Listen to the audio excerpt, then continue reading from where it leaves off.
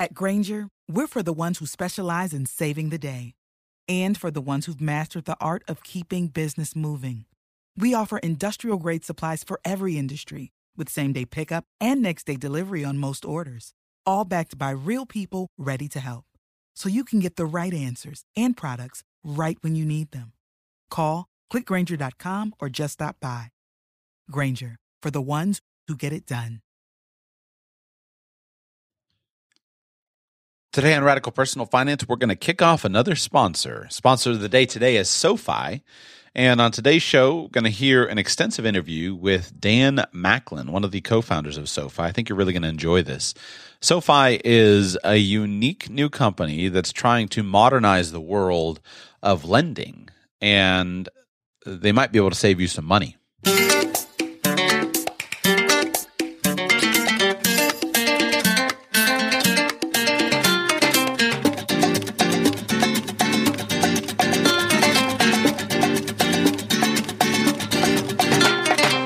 Welcome to the Radical Personal Finance Podcast. My name is Joshua Sheets, and I'm your host. Thank you for being with me today. Today, I am going to work to help you save some money. Saving money is important. Lowering costs is always a good thing. And SoFi, I think, might be a way for some of you to do that. Might be useful to those of you with student loans, might be useful to those of you with personal loans, and maybe even to some of you who are taking out mortgages.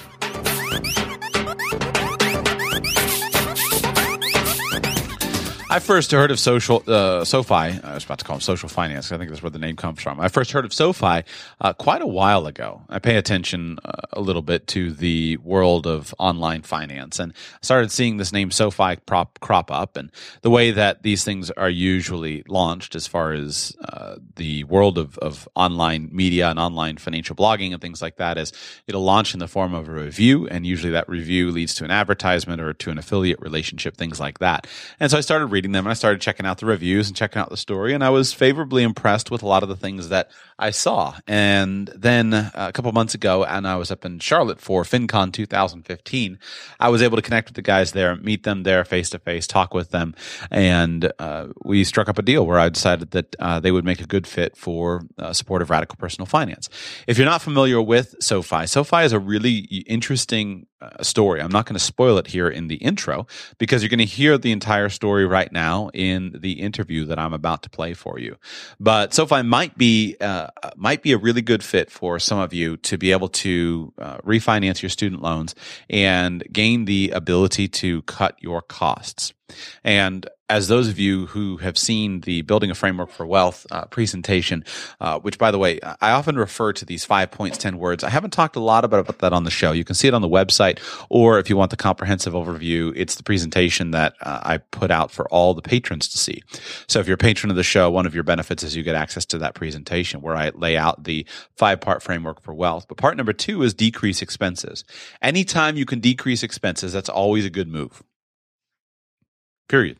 And so, especially when it comes to things like debt refinance, that can be really useful. If you can decrease your expenses, that can be a good move. So if you can cut interest rates, it's going to help you financially. So sit back, relax, enjoy this interview with Dan Macklin, one of the co-founders of SoFi. I think you're really going to enjoy it, and it should provide some useful insight. And I'll be back at the end to answer a couple of additional questions. Dan, welcome to Radical Personal Finance. Joshua, great to be here. So we're here today to introduce SoFi as a brand new sponsor of Radical Personal Finance. And I'm excited about talking with you because you guys are making quite the press. You've got quite the story, and I think this will be a fun discussion. I'd like you to start by sharing a little bit of your personal story as it relates to SoFi. Walk us through your personal career journey and how that eventually led to your being involved with the founding of SoFi as a company.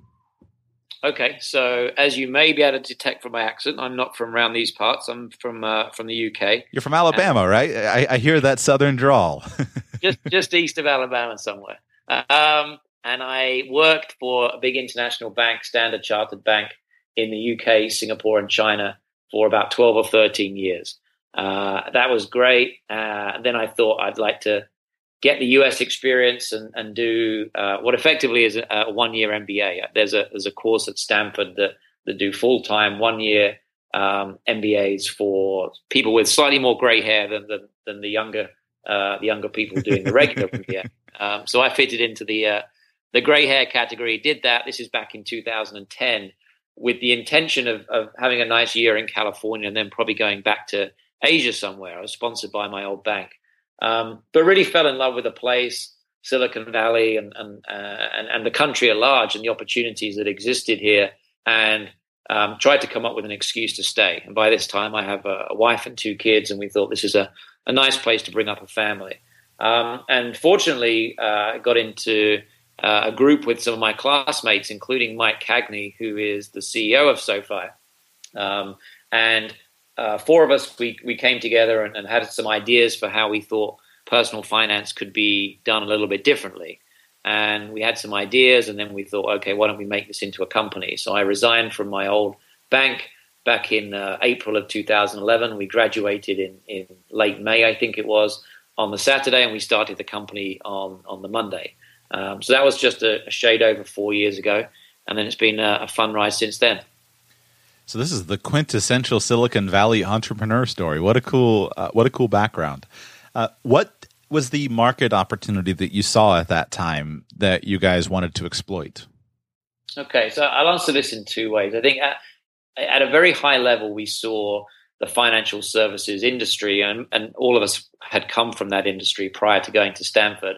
We saw an industry that hadn't really changed, we didn't think, that much, given the new technology that was available.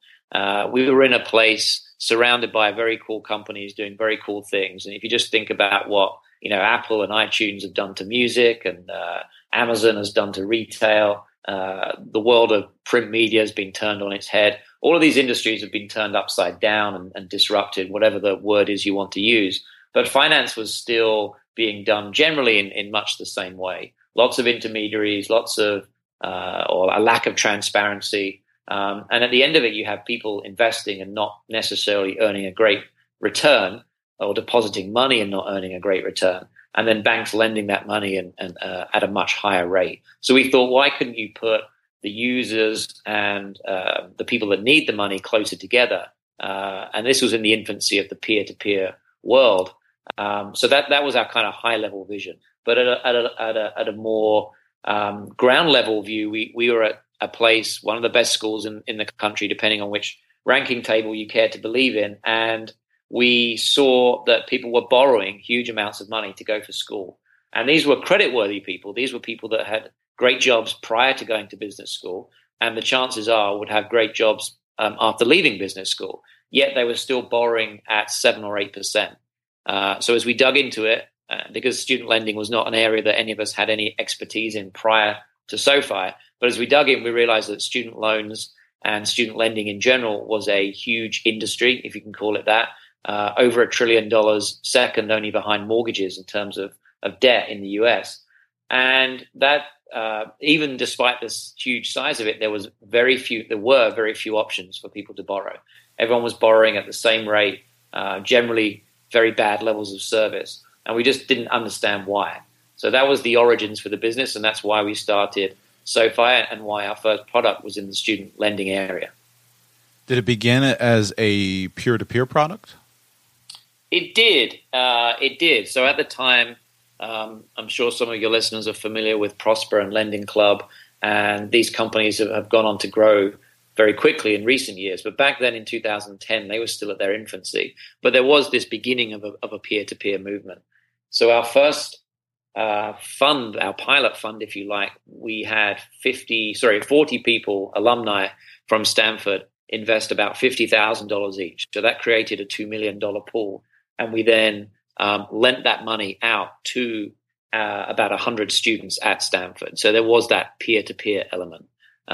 Since then, we've moved, we've evolved a bit. We take in institutional money as well as individuals, really just to allow us to scale to keep up with the demand for the loans. But back then, it was a little bit more of a pure peer-to-peer model. So now, do you still allow individual investors to send money, or has the peer-to-peer aspect gone away? No, we do. So now it's limited to accredited investors. So it's not necessarily for everybody, but for accredited investors, they can invest in the loans that we're making. and there are details on our website.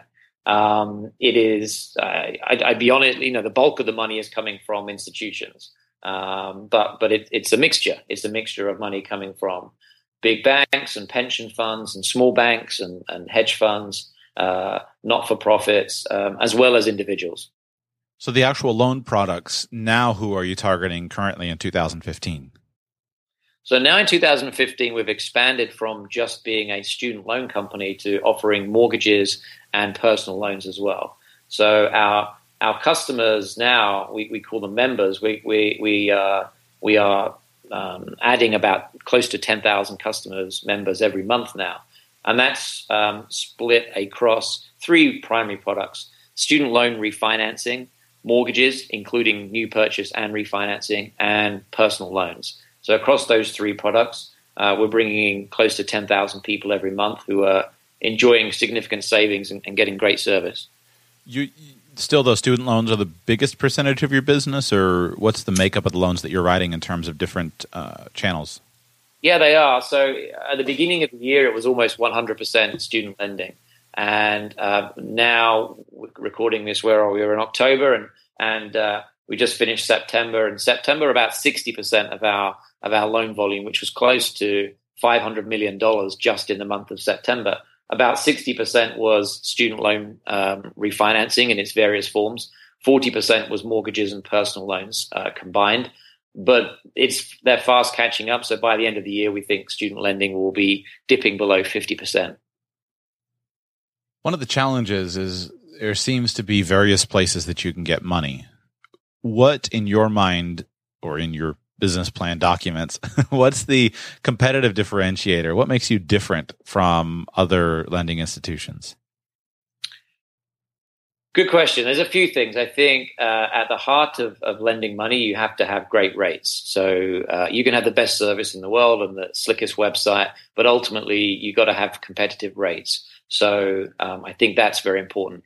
And if we talk about student loan refinancing, our customers are coming to us paying about 7 or 8% on average, and they're bringing those rates down to 3, 4, or 5%.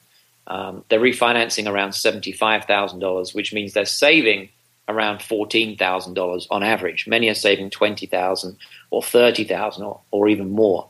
So that's probably the primary reason why somebody is coming to us, because of those savings. But I think that that's not the only thing. I mean, you have to have a easy and intuitive experience, application experience, to allow people to get through. People are busy. Even if you dangle a carrot of $20,000 of savings, they still have to get there. They still have to get through your process. So we put a lot of work into making our online application as quick and simple as we can. So you don't have to speak to a soul if you don't want to. You can do everything online. You can take photos of your ID and upload that. You don't have to fax or Xerox or or physically mail us anything.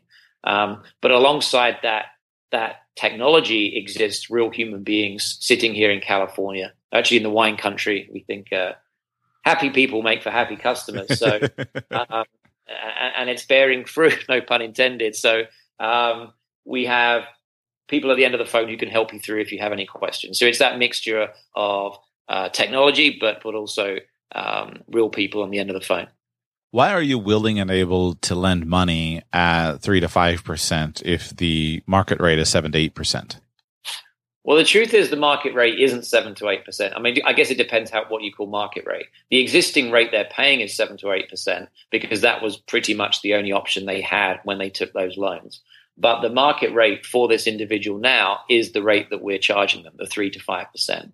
Because these people have graduated, they have a job, they have an income, they have some kind of credit history. They shouldn't be paying 8%. So that is why we are able to charge them a lower rate.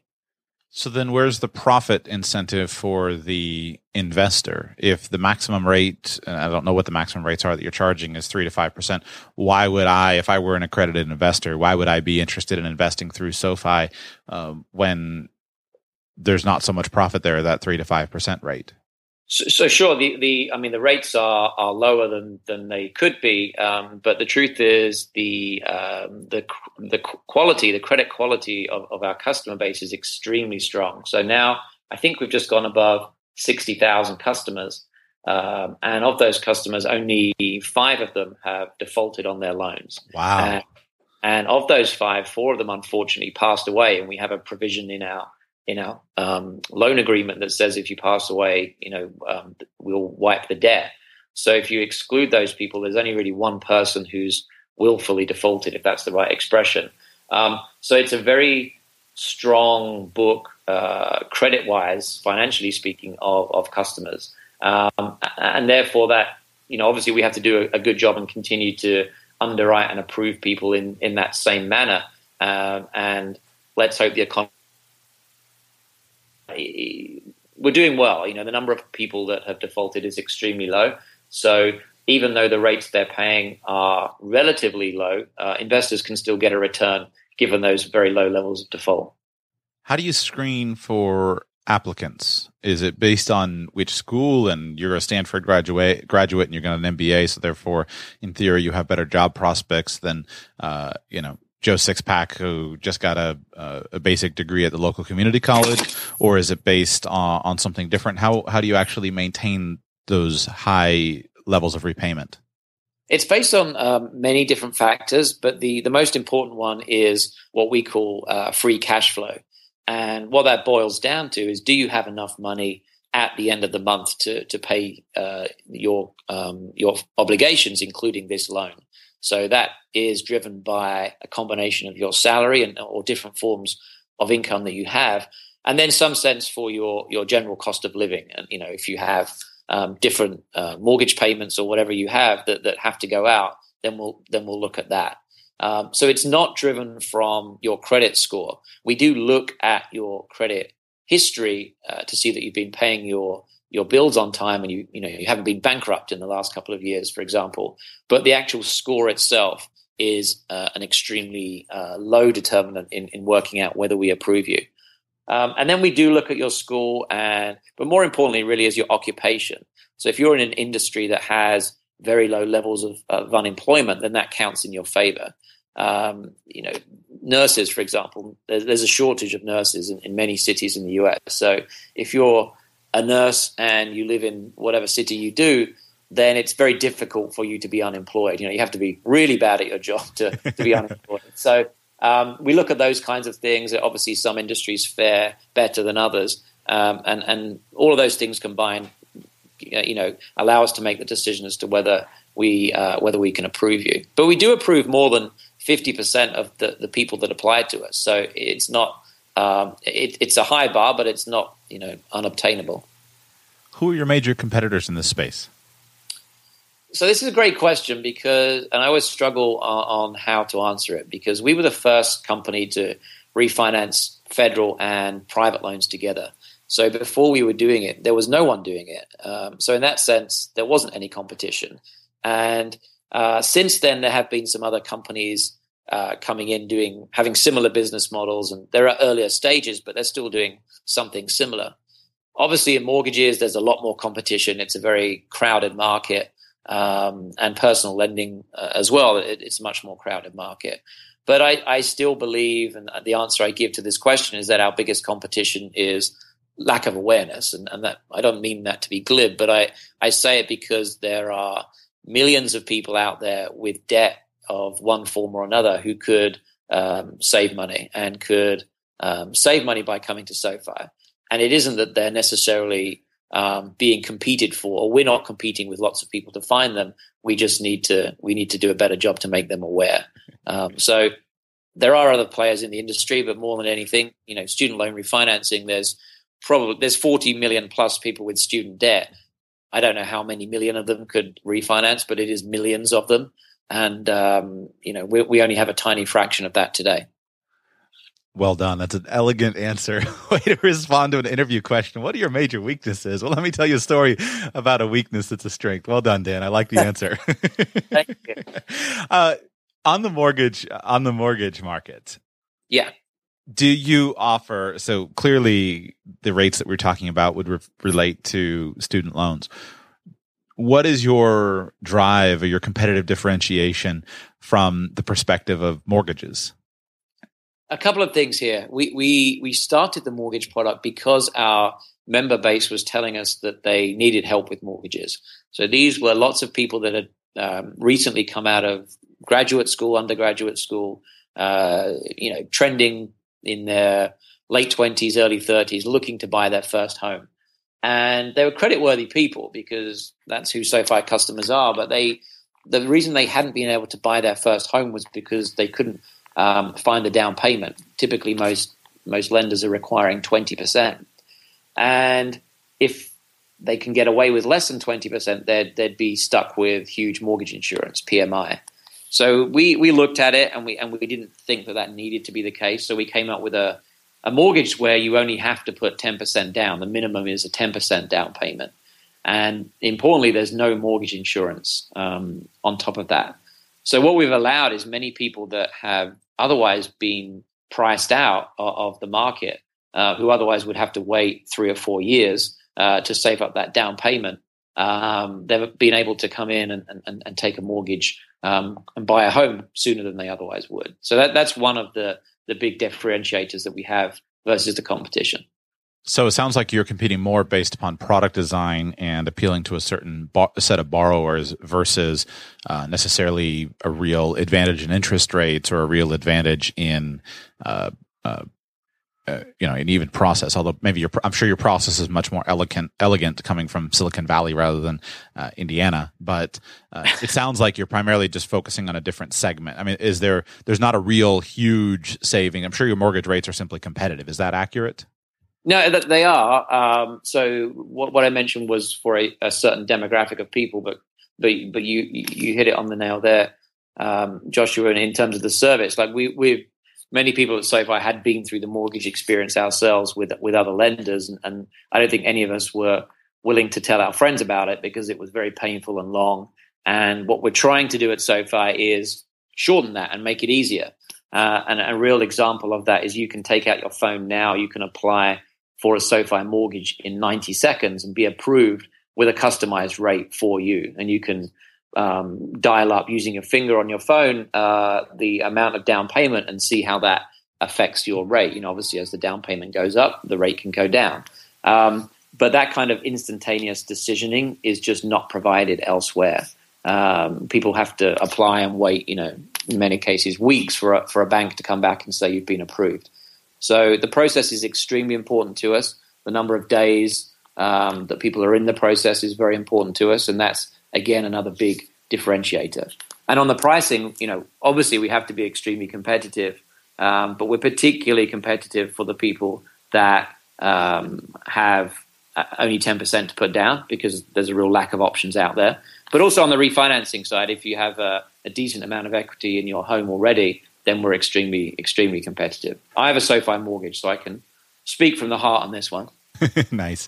No, it's definitely the mortgage industry in many ways does seem to be, it seems to be is slow to have accepted and brought in innovation.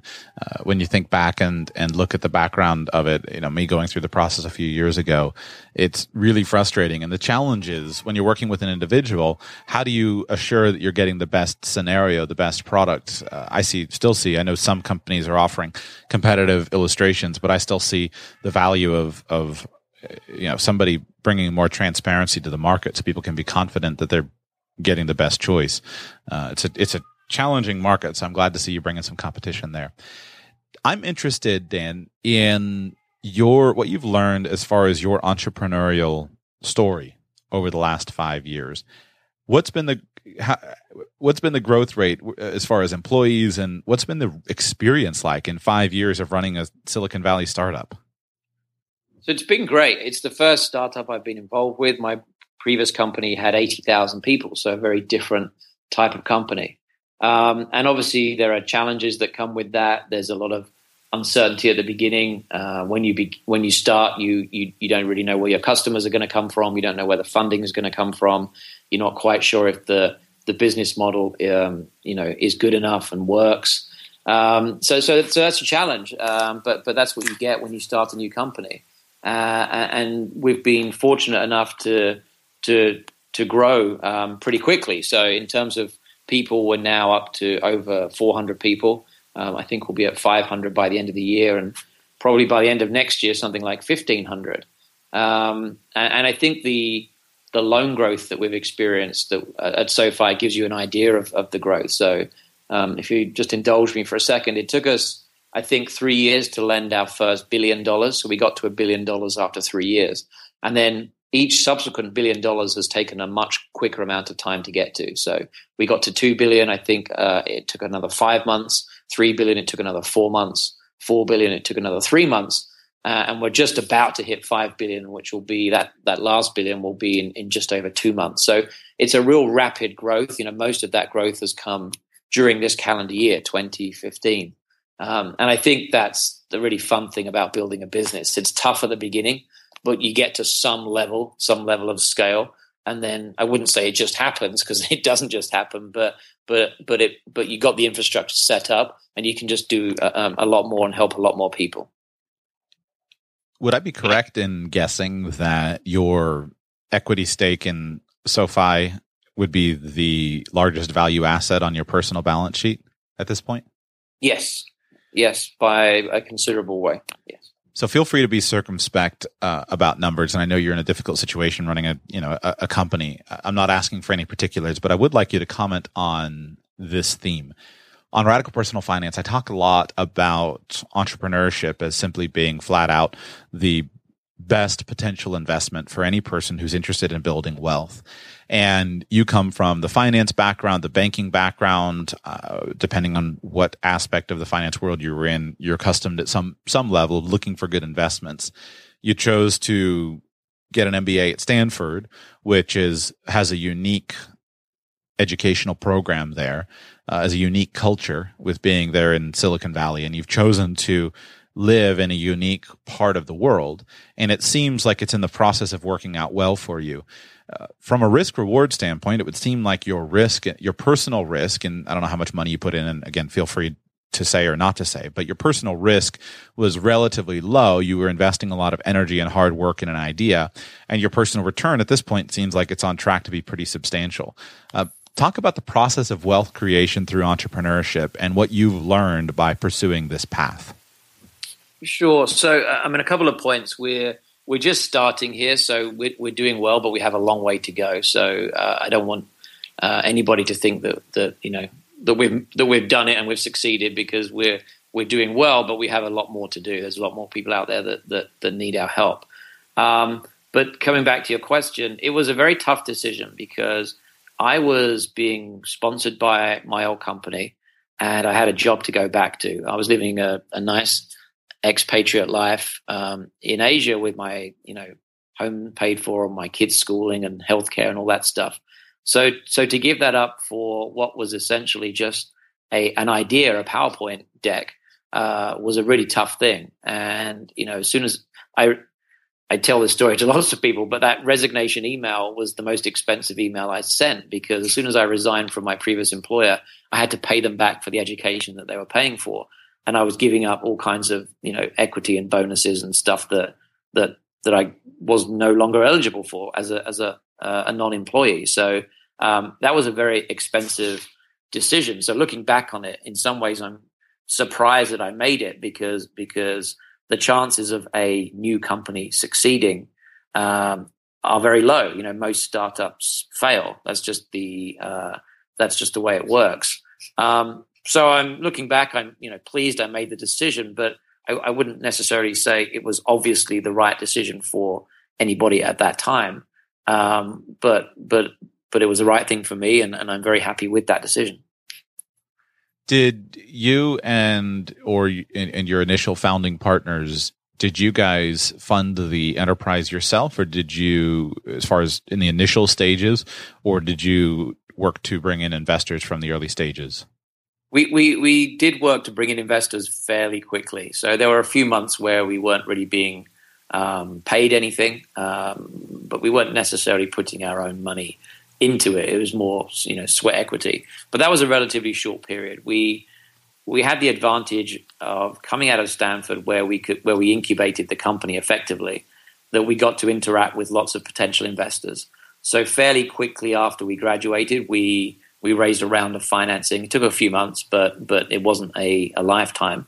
And then with that, we had some funding, and even though we weren't paying ourselves salaries that we would otherwise be earning, we weren't going too far into the red every month.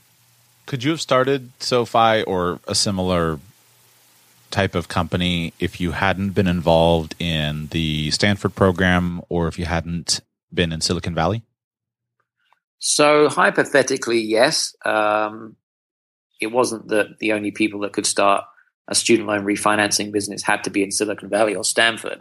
But practically, I would, I wasn't in the US, so I was in China. I wouldn't have come up with an idea for a US company and been able to move here and do it.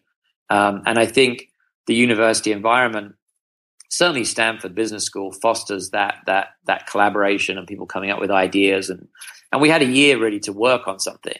I think that's tough if you're doing a 9-to-5 job and you have demands on your time through your family or whatever else you have in your life. It's really tough then to get a few people to sit together and create a business. And I think business school gives you that opportunity. So it's not the only place it could have happened, but for me, it wouldn't have happened unless I'd gone there. I wouldn't have met my co-founders, for one thing. So that's Stanford. It was instrumental in SoFi taking off. What was the most valuable aspect of the MBA? I think it really is, for me, it was coming to a place and learning about a completely different world that I had been exposed to. So I'd been more of a corporate, 9-to-5 kind of job, not 9 to 5 hours, but, salaried, you get what I mean. Whereas you come to Silicon Valley and San Francisco and everywhere around here, and almost everybody's involved in a new company. So I think it just spreads that can-do attitude. We used to have people coming into classes talking about their experience and how they'd built companies. Many had succeeded, some hadn't succeeded. But there was definitely an element of me thinking, well, if they can do it, why can't I? And there's an infrastructure to raise money. There's an infrastructure to find employees. People don't look at you as a brand new company that isn't making money and say, well, that's a bit strange. That's a bit, weird. Because that's the norm here. So I think just being in that environment was hugely beneficial for me. Do you consider moving out of Silicon Valley or taking your company out of Silicon Valley? So we have offices. SoFi has offices now in 5 or 6 cities around the US. We only have about a quarter of our employees now actually in Silicon Valley or in San Francisco. Everybody else is in different places around the US. So the heart of the company is still here, but we're spreading our tentacles around the country. What's the strategy behind that decision? A few things. There are great employees in many places around the US, and we don't necessarily just need to be hiring here. From an operations perspective, there are advantages in having different operations units in different places, in case of catastrophe or power outages or something. You don't want to have all your eggs in one basket. We have our legal team out in DC, where they're closer to some of the regulatory stuff that's happening. We have engineers in Montana, which is slightly less competitive than hiring engineers in San Francisco. So there are lots of reasons why we're in different cities around the US. Do you think being involved as a founder, and I know I'm asking you personal questions, feel free again if to evade the question if you need to. The journey of the entrepreneur, the journey of the last 5 years, have you enjoyed the journey? Are you enjoying it because of the goal? Is it more about the process of creation? Is it more about the money? What are you finding being involved kind of at the tip of the tiger, whatever the appropriate metaphor is, with just a massively growing company? What's been the real joy and what's been the real challenges as a founding member? So it's been really great. I've been extremely fortunate that I think we came up with an idea that was at exactly the right time. We were in the right place at the right time, and there's a lot of luck involved in that. There's a lot of hard work and sweat and everything else, but there is an element of luck.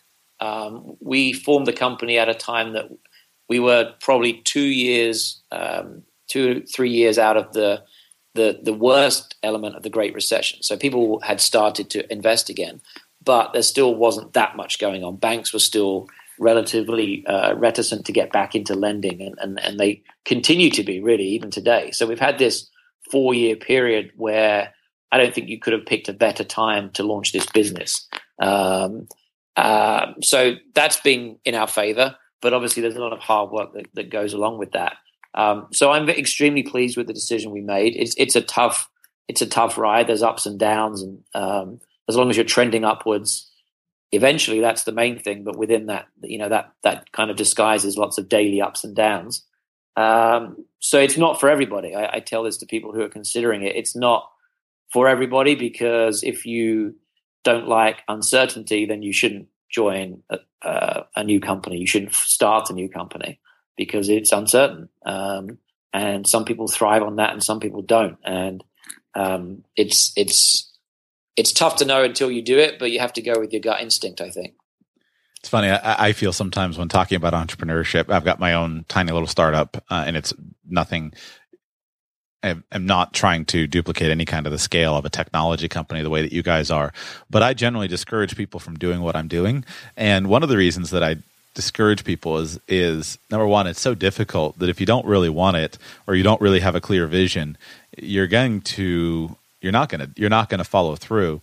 And I basically assume that the ones who should follow my advice to walk away and not do what I'm doing, or not follow entrepreneurship, they'll get discouraged. And the ones who have the tenacity to follow through will just simply ignore the advice. And it seems, even in what you're saying, I hear the same thing. And I hear it as a constant theme with entrepreneurs. It seems like most entrepreneurs discourage other people from doing what they're doing, knowing that the ones who probably should do what they're doing will just simply ignore their advice and do it anyway. Yeah. I think there's a lot of truth in that. It's difficult. So unless you really, really want to do it, it's probably not the thing for you, because there are obstacles along the way, and unless you have a real passion for it, then it's going to be tough. But just coming back to your question, Joshua, I think one of the things I'm really enjoying now is we're getting to the scale, and my role at the company now, I'm getting to meet face to face a lot of our members. We go around the country and host events and just get to interact. And there's not really an agenda there. There's no sales pitch. We just want to get to know them better and have a chance to say thank you. And it's really powerful once you meet people and see how you're changing their lives. We have the benefit of dealing with financial products that have a huge role in people's lives. If you can refinance their student debt and save them $20,000, that's big. And there's great stories. Just last week, I was at a dinner, and there was a couple there who they didn't feel like they could start a family because they didn't feel like they had their personal finances in order. They refinanced with SoFi, saved lots of money, got their finances in order, and now they're going through the adoption process because they believe that they've got things under control at home. And I think when you meet people like that and you hear stories like that, it's great. It's moving because you're changing people's lives in a very meaningful way. So that was always the intention, and it takes a while to get there. But now we're doing that each and every day, and that means a lot to us. That's really special. 2 final questions, Dan, and we're done. Number one, I'm interested in your perspective from an insider's view, coming from an outsider from the UK, from Asia, coming in and then trying to understand and deal within the U.S. financial regulatory environment. You have different state laws. You're working with different products. Some are regulated at the national level, some at the local level. What's your overall perspective on the U.S. financial regulatory framework? What's been your experience working within it? Okay, so first of all, disclaimer, I'm no expert on this. We have very well qualified and well paid legal experts in the SoFi team that handle most of this stuff. But what I would say is there has to be regulation. There has to be regulation in finance because it's such an important industry, and you can't have people just investing in anything and losing all their money because the economy and people's lives are at stake. I think sometimes that regulation can get in the way of innovation. We are trying to. We are not a bank. We are a non-bank lender, so we have licenses in each state in which we lend, and we have to obtain those licenses for every lending product that we wish to offer. And mortgages, for example, is a tougher license to get in some of the states, so it just takes longer to get them. And while we understand that, it's frustrating when you have people that want to use your product, but they happen to live in the wrong state and can't use your product. So we work very closely with the regulators to make sure that we're obviously fully compliant. But just that those differences across states, it makes it a little bit wonky in your offering because you can't offer the same things to all people on your website. Do you find the regulatory environment to be tilted at all in favor of the big dogs, the large financial institutions that are already covering the market? That's a tough one. I mean, I think if you look at the number of new companies that have started in the finance area, particularly in the last 5 years, SoFi included, it's really, heating up now. There's lots of new players coming in, and in general, we have, we have very supportive and great relationships with the regulators. So no, I wouldn't be able to say that. I think there's a lot of thirst for innovation and new ideas and competition, which I think is great. Last question. You've talked, here's your softball. Go through, and in a moment after the interview, I'll go through the Radical Personal Finance SoFi relationship in detail, all the terms of the offers that we'll be making. But talk through, who would you like to see research SoFi to see if SoFi can help them save money, and who would you want to steer away as far as, well, we're going to guess that if you're in this situation, we probably wouldn't be able to serve you the best? So in general, it's credit-worthy people, which is a fairly vague statement. But if you have, looking at student loans, if you have student loan debt and you're paying north of 5% on it, then there's a very real chance that we can save you money by refinancing that debt. Mortgages, if you're looking to buy a home for the first time, particularly if you don't have 20% down payment, we offer great rates and offer the ability for that 10% down payment option. And then personal loans, we haven't spoken too much about that, but if you have any kind of credit card debt that's north of 10%, then our personal loan rates are in the 5 to 10% range, and there's no reason to be paying 15% interest on a credit card if you can pay 7% through a personal loan.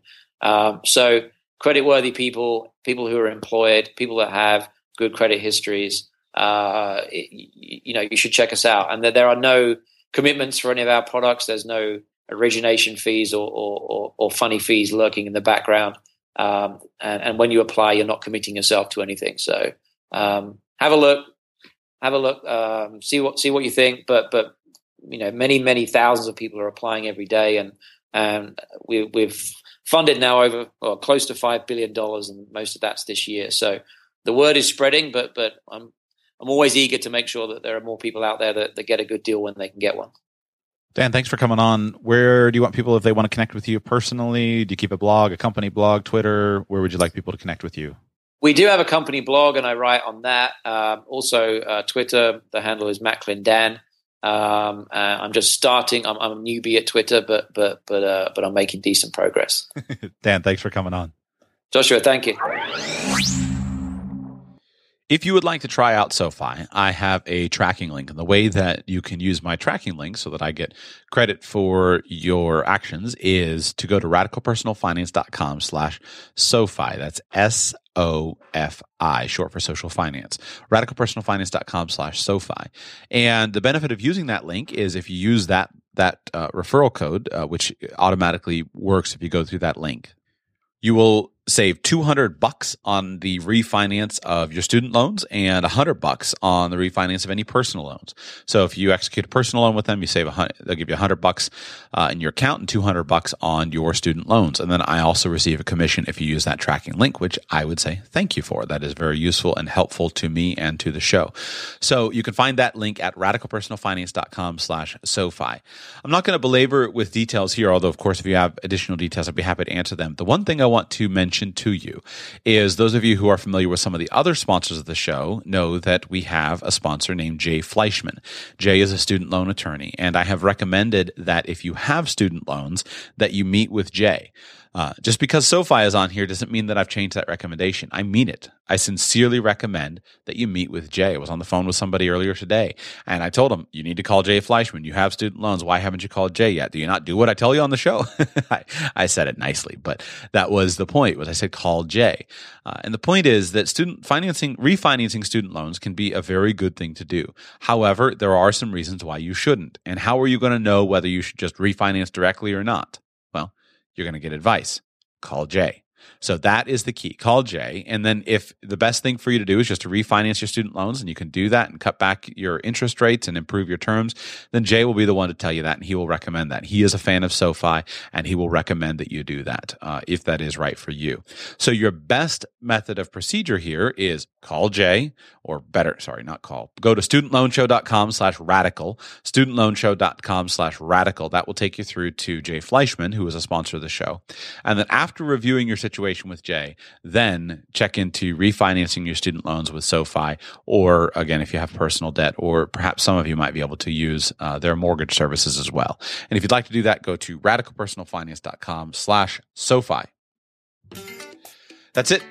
That's all I wanted to cover for today's show. Sorry if my timing in these intros and outros are a little bit off. Feeling a little bit under the weather today, but wanted to make sure to get the show out for you.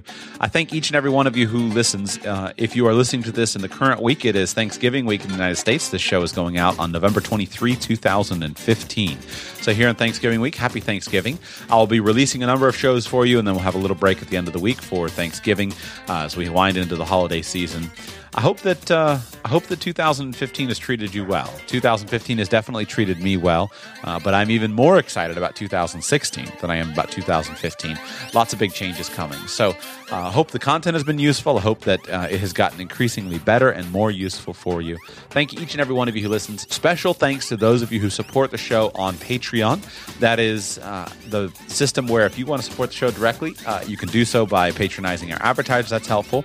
Or if you want to skip the advertiser route, or if you just find value in the content and you'd like to tell me that, then send me some money on Patreon. The way you do that is go to radicalpersonalfinance.com/patron. Sign up to support the show. Radicalpersonalfinance.com/patron can be as little as $1 a month, as much as a couple $100 a month. Various benefits there. One of the benefits that you may enjoy is there is a presentation there. It's about a 25-minute video presentation. At any level of support, even at $1 a month, you will gain access to that presentation. And that will lay out for you the framework for wealth, which is basically in some ways, it's the broad outline of the book that I'm working on. And it's a broad outline of everything I know about finance fits into that outline. And so you can see that's one of the benefits of becoming a patron. So go to radicalpersonalfinance.com/patron and you will find all of those details. Until tomorrow, thank you all so much for being here. Appreciate each and every one of you.